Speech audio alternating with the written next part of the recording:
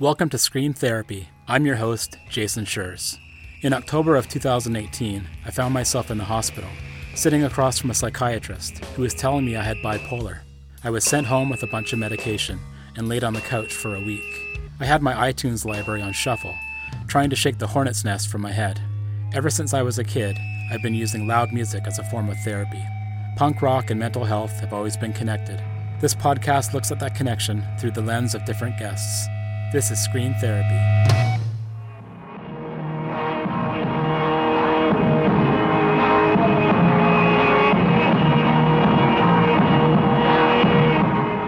Recently, I stumbled upon an episode of the Carlat Psychiatry podcast, where hosts Kelly Newsome and Chris Aiken discussed the link between bipolar and punk rock.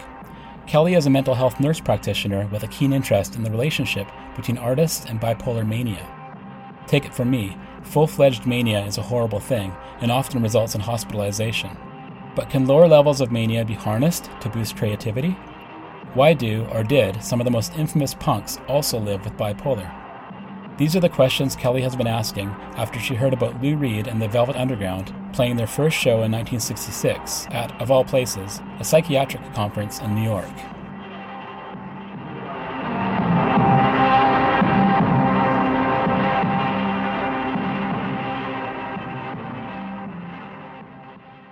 Hi, I'm Kelly Newsome. I'm a psychiatric mental health nurse practitioner here in North Carolina.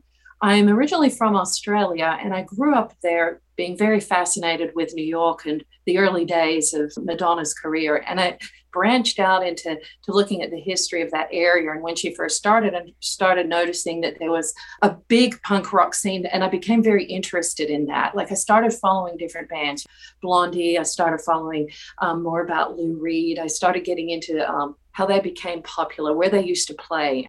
With this podcast, one of the things that influenced us in doing it was some of the performers who have bipolar and how creative they are.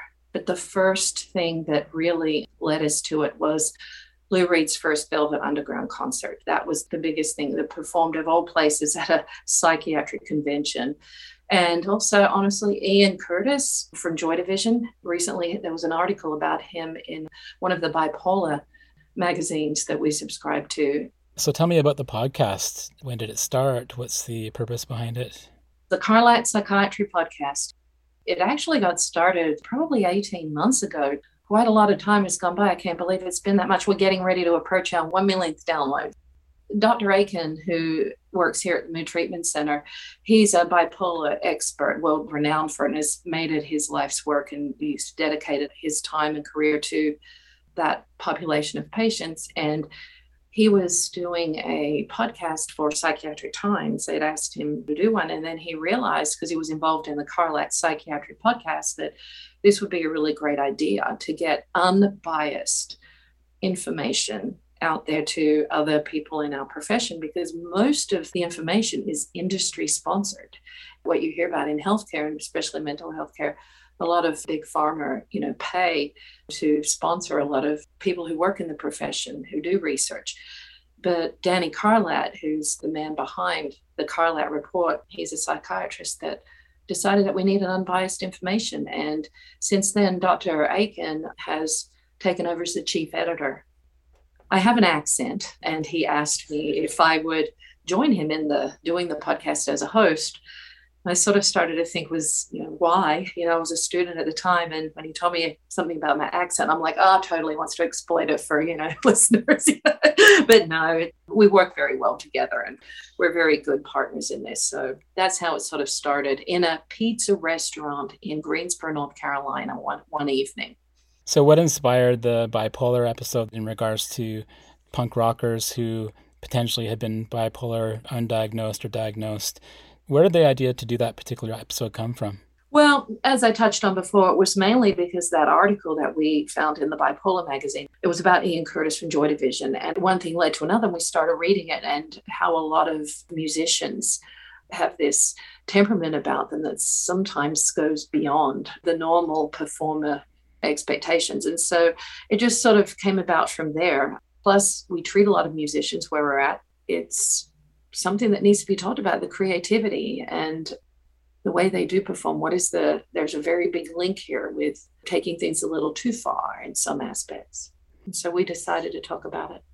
With bipolar folks, those around them, part of the trouble is that there's not much distinction between someone acting wild on stage and the famous Iggy Pop thing of going out and eating the peanut butter and throwing the peanut butter on people and, yes. Cutting himself up and those kinds of things, and manic behavior of bipolar. There's a lot of stereotypes about mania, okay, and a lot of stereotypes about punk rock. But unfortunately, those stereotypes needs to be said that they overlap. So if we break them down, having mania has got nothing to do with being eccentric or original or creative. It's a strength. Creativity is a strength, not a mental illness. And when someone starts like psychotherapy, for example, we know that if they are creative and think outside the box, they're going to go in a lot further in their therapy, because that's what therapy challenges people to do. Now, I said earlier about mania stepping over the line and taking things a little too far, because mania actually, it literally shuts down the frontal lobes, the part of our brain that filters, edits, and helps us make judgment calls. Like, should I do this or not? Alcohol has the same effect. Now, I don't know what you would think or if you would agree, but our general culture, it doesn't value creativity and original thought in a lot of ways. So if that's the culture people are in, and say you work at a bank, then wearing brightly colored clothes and dyeing your hair green might point to mania in those realms. But punk rockers have made a conscious decision, and I say that word conscious with intention here, because the frontal lobes are where conscious decisions take place.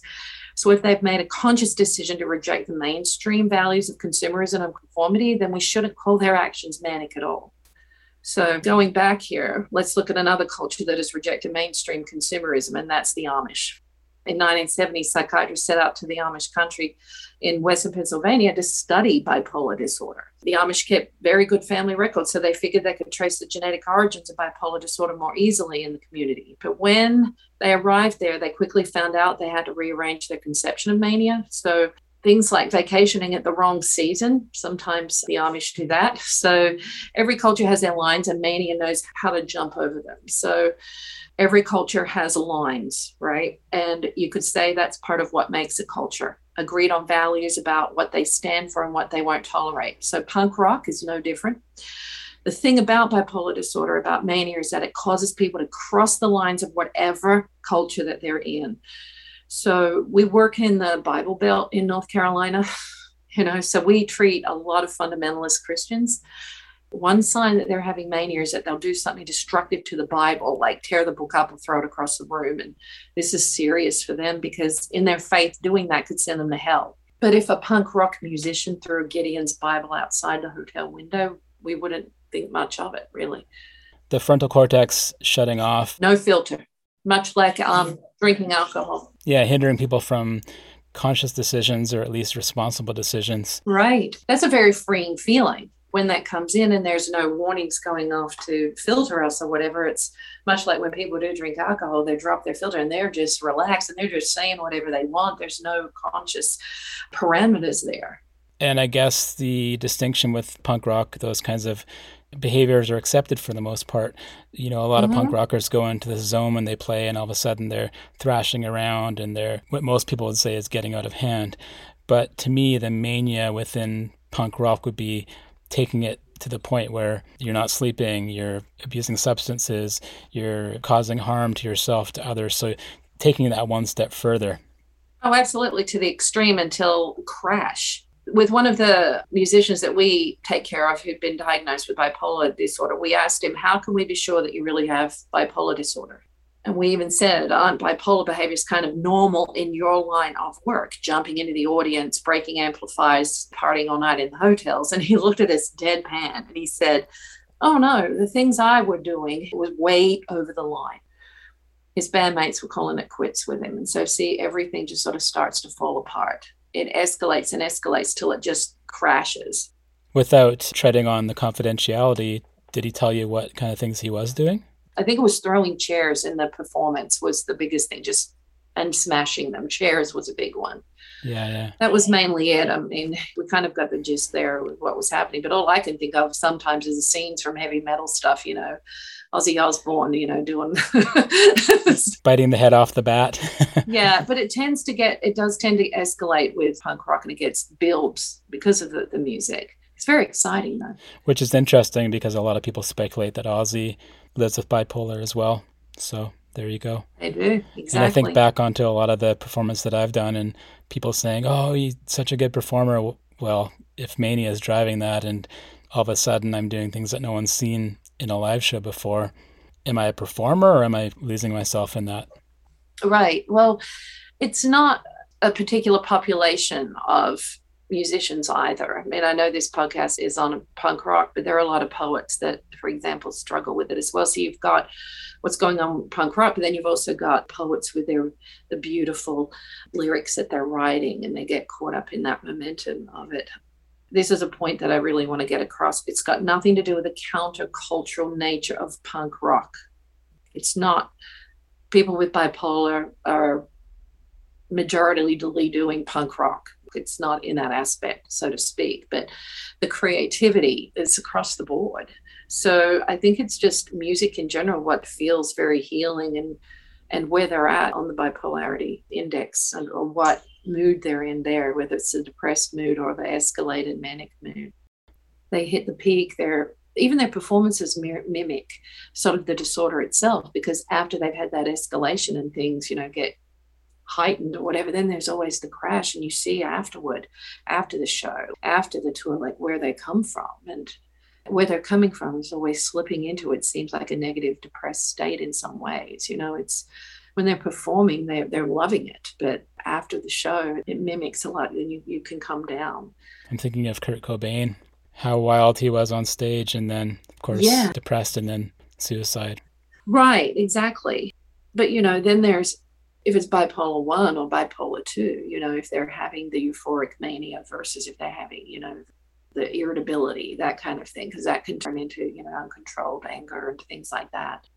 So we're kind of touching on the idea that creative people, musicians, artists, for the most part, maybe have higher rates of mental health issues. I know that Kay Redfield Jamison had the Touch with Fire book, and that was her whole thesis. Absolutely. What are your thoughts on that, especially when it comes to punks and musicians? Well, most people, with bipolar, incredibly creative. They have a flow that comes through them. If they tap into it, they can really express what it is, because they lose that filter. And so there's nothing holding them back.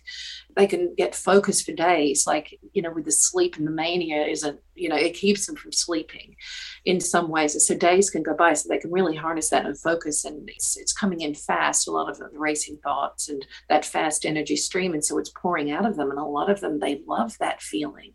And it's really hard, to medicate or to come back down neutral, because nobody likes that feeling as much as when they're heightened creative and when they're performing and when they're in their moment.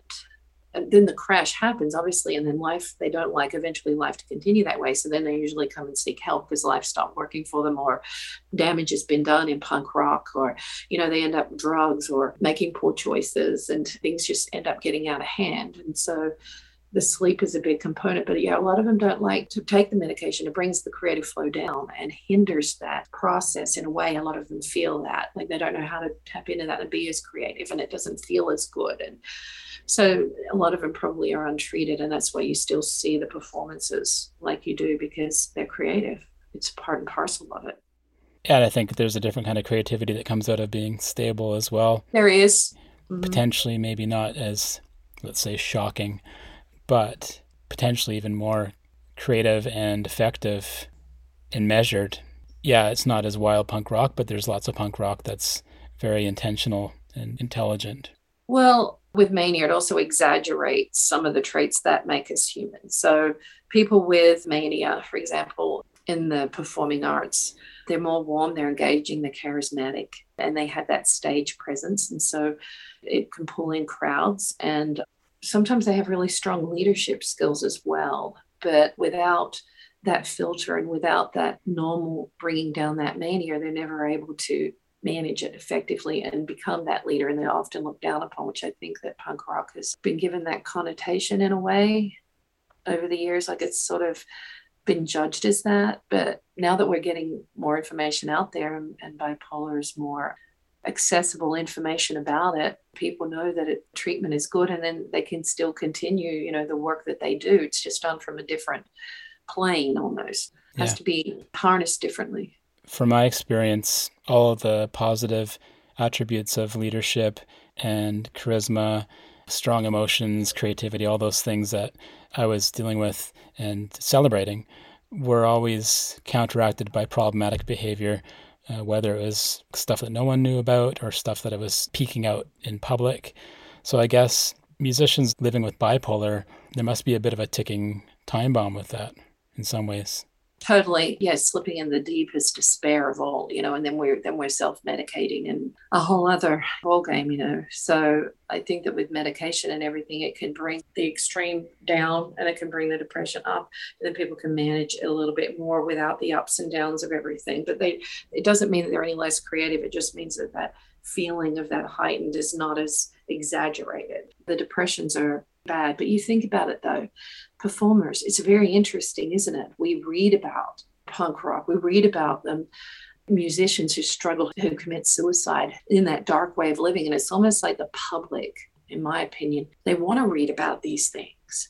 And I think there's some piece of it here where we not paint them out to be heroes but legends, and because of their depression, or I don't know, there's an interest for Americans or across the world, even in Australia where I grew up, and like that dark side, they want to read about it. And then you've got these performers who are tapping into the character of it all, and they're living the performances. How can we have society accept that it's not what we want? I don't know. That's where I struggle. There's a glamorization of it. Mm-hmm. Some guests on the podcast have talked about how dangerous that can be, that there's this tendency for us to glamorize things like leaping into a drum kit and smashing it all down and breaking our hand or whatever the case may be. That's glamorized. And I really love that kind of energy. Mm-hmm. And I think that punk rock is one of the only places where you can see people that are just so in it that they're willing to take those kinds of risks. But if it's to be glamorized, then it almost encourages it to the point where it doesn't become strong anymore or dangerous. It's just, what can you do next? Well, I don't see it any different than some of the other genres in a way. Like, I think that like a lot of them can be destructive if things aren't managed. Like, you look at even country music. I mean, there's a lot of drinking and pubs and bars and cheating and getting depressed and all of that kind of stuff. I mean, a lot of people identify with that, and they're singing like a country song. It's I think we have to keep it in perspective here, but most Americans, look down on sometimes on music as a career choice in general. I don't know, but yet they value the musical product, so to speak, in their kind of weird, eccentric way.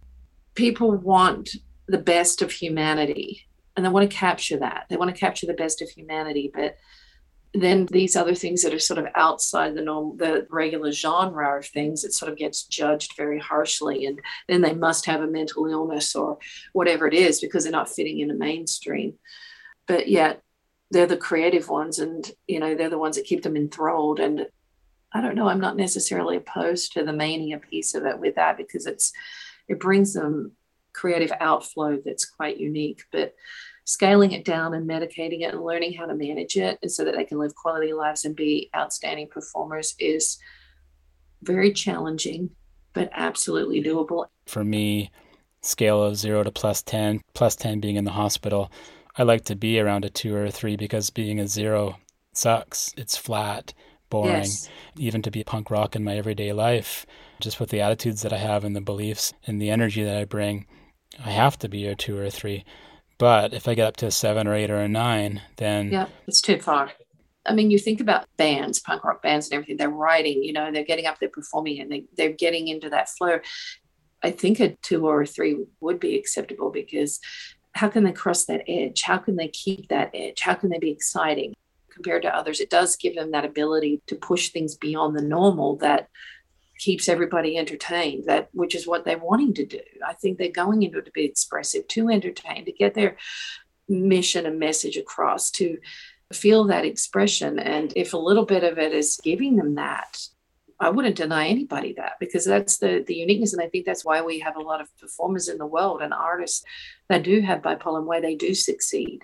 why the majority are, because it gives them that extra edge, no filter, to go beyond. You know what I'm saying? So without that, what would we have? It's very beautiful in a way, because look at what it brings to the world. And I'm not surprised that the majority of performers are that, because how many times do people who don't have bipolar, they're drinking, they drop their filter or whatever it is, and this is something to relate to when we're all having our times. A lot of zeros, I guess, you know? Yeah, so I think it does give people the edge to be successful. If everybody else was putting out the same stuff as normal or anything, and punk rock is sort of under the umbrella of, you know, the wildness of it all, people can really let that go and just say that, oh, this is me being a punk rock performer. You know, they're getting so involved in the character at all. The ones that, how do we know? Yeah, like you said, if it was mania or not, but it's when it really crosses a line. That's when it does get a little violent. When it comes to the punk rock scene, it's always been a place for outcasts and weirdos, and I mean that in a good way. I said that a few times on the podcast. It's a good thing.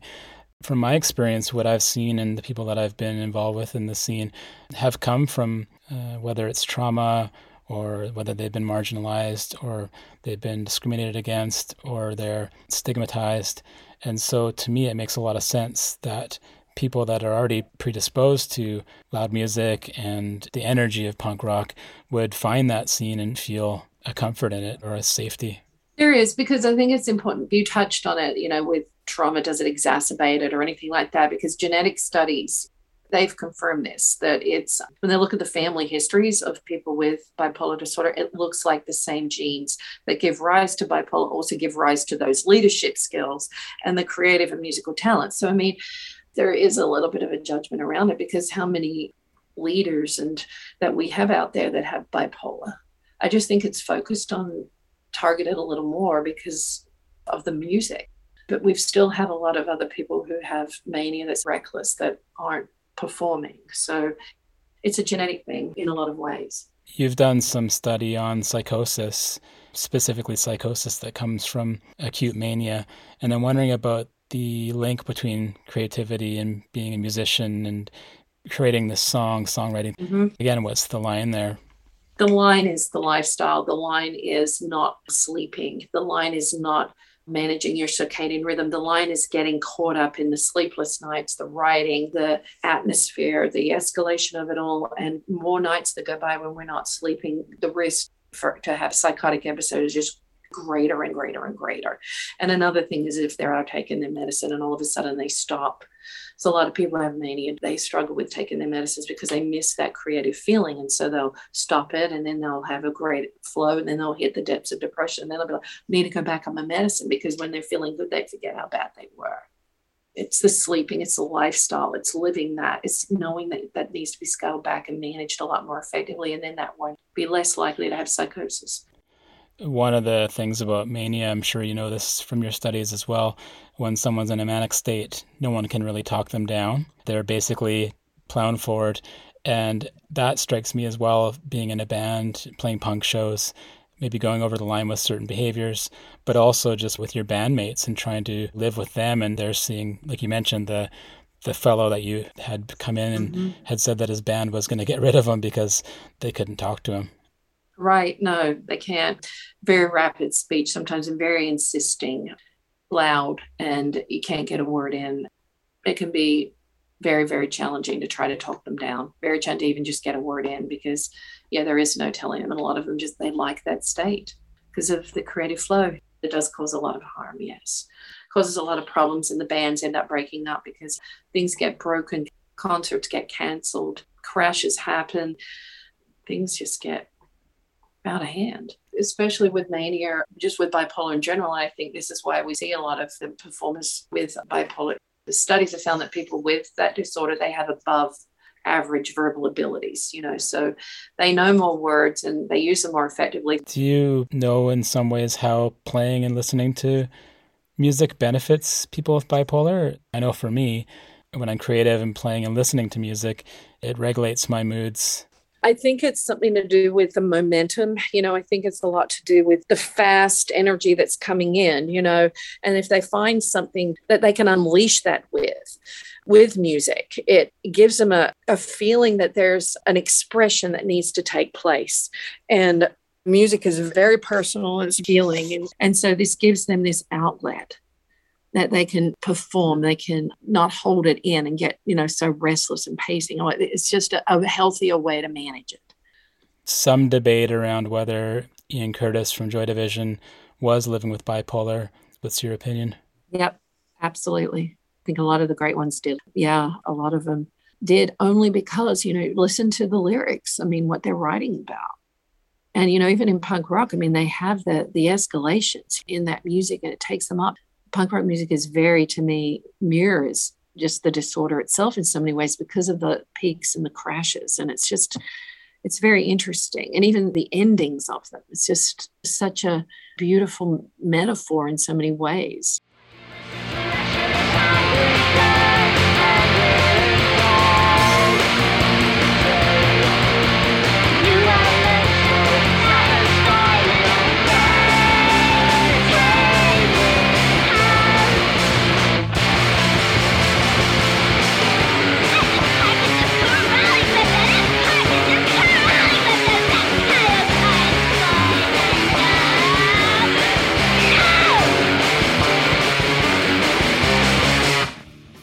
That was my conversation with Kelly Newsome of the Carlat Psychiatry Podcast.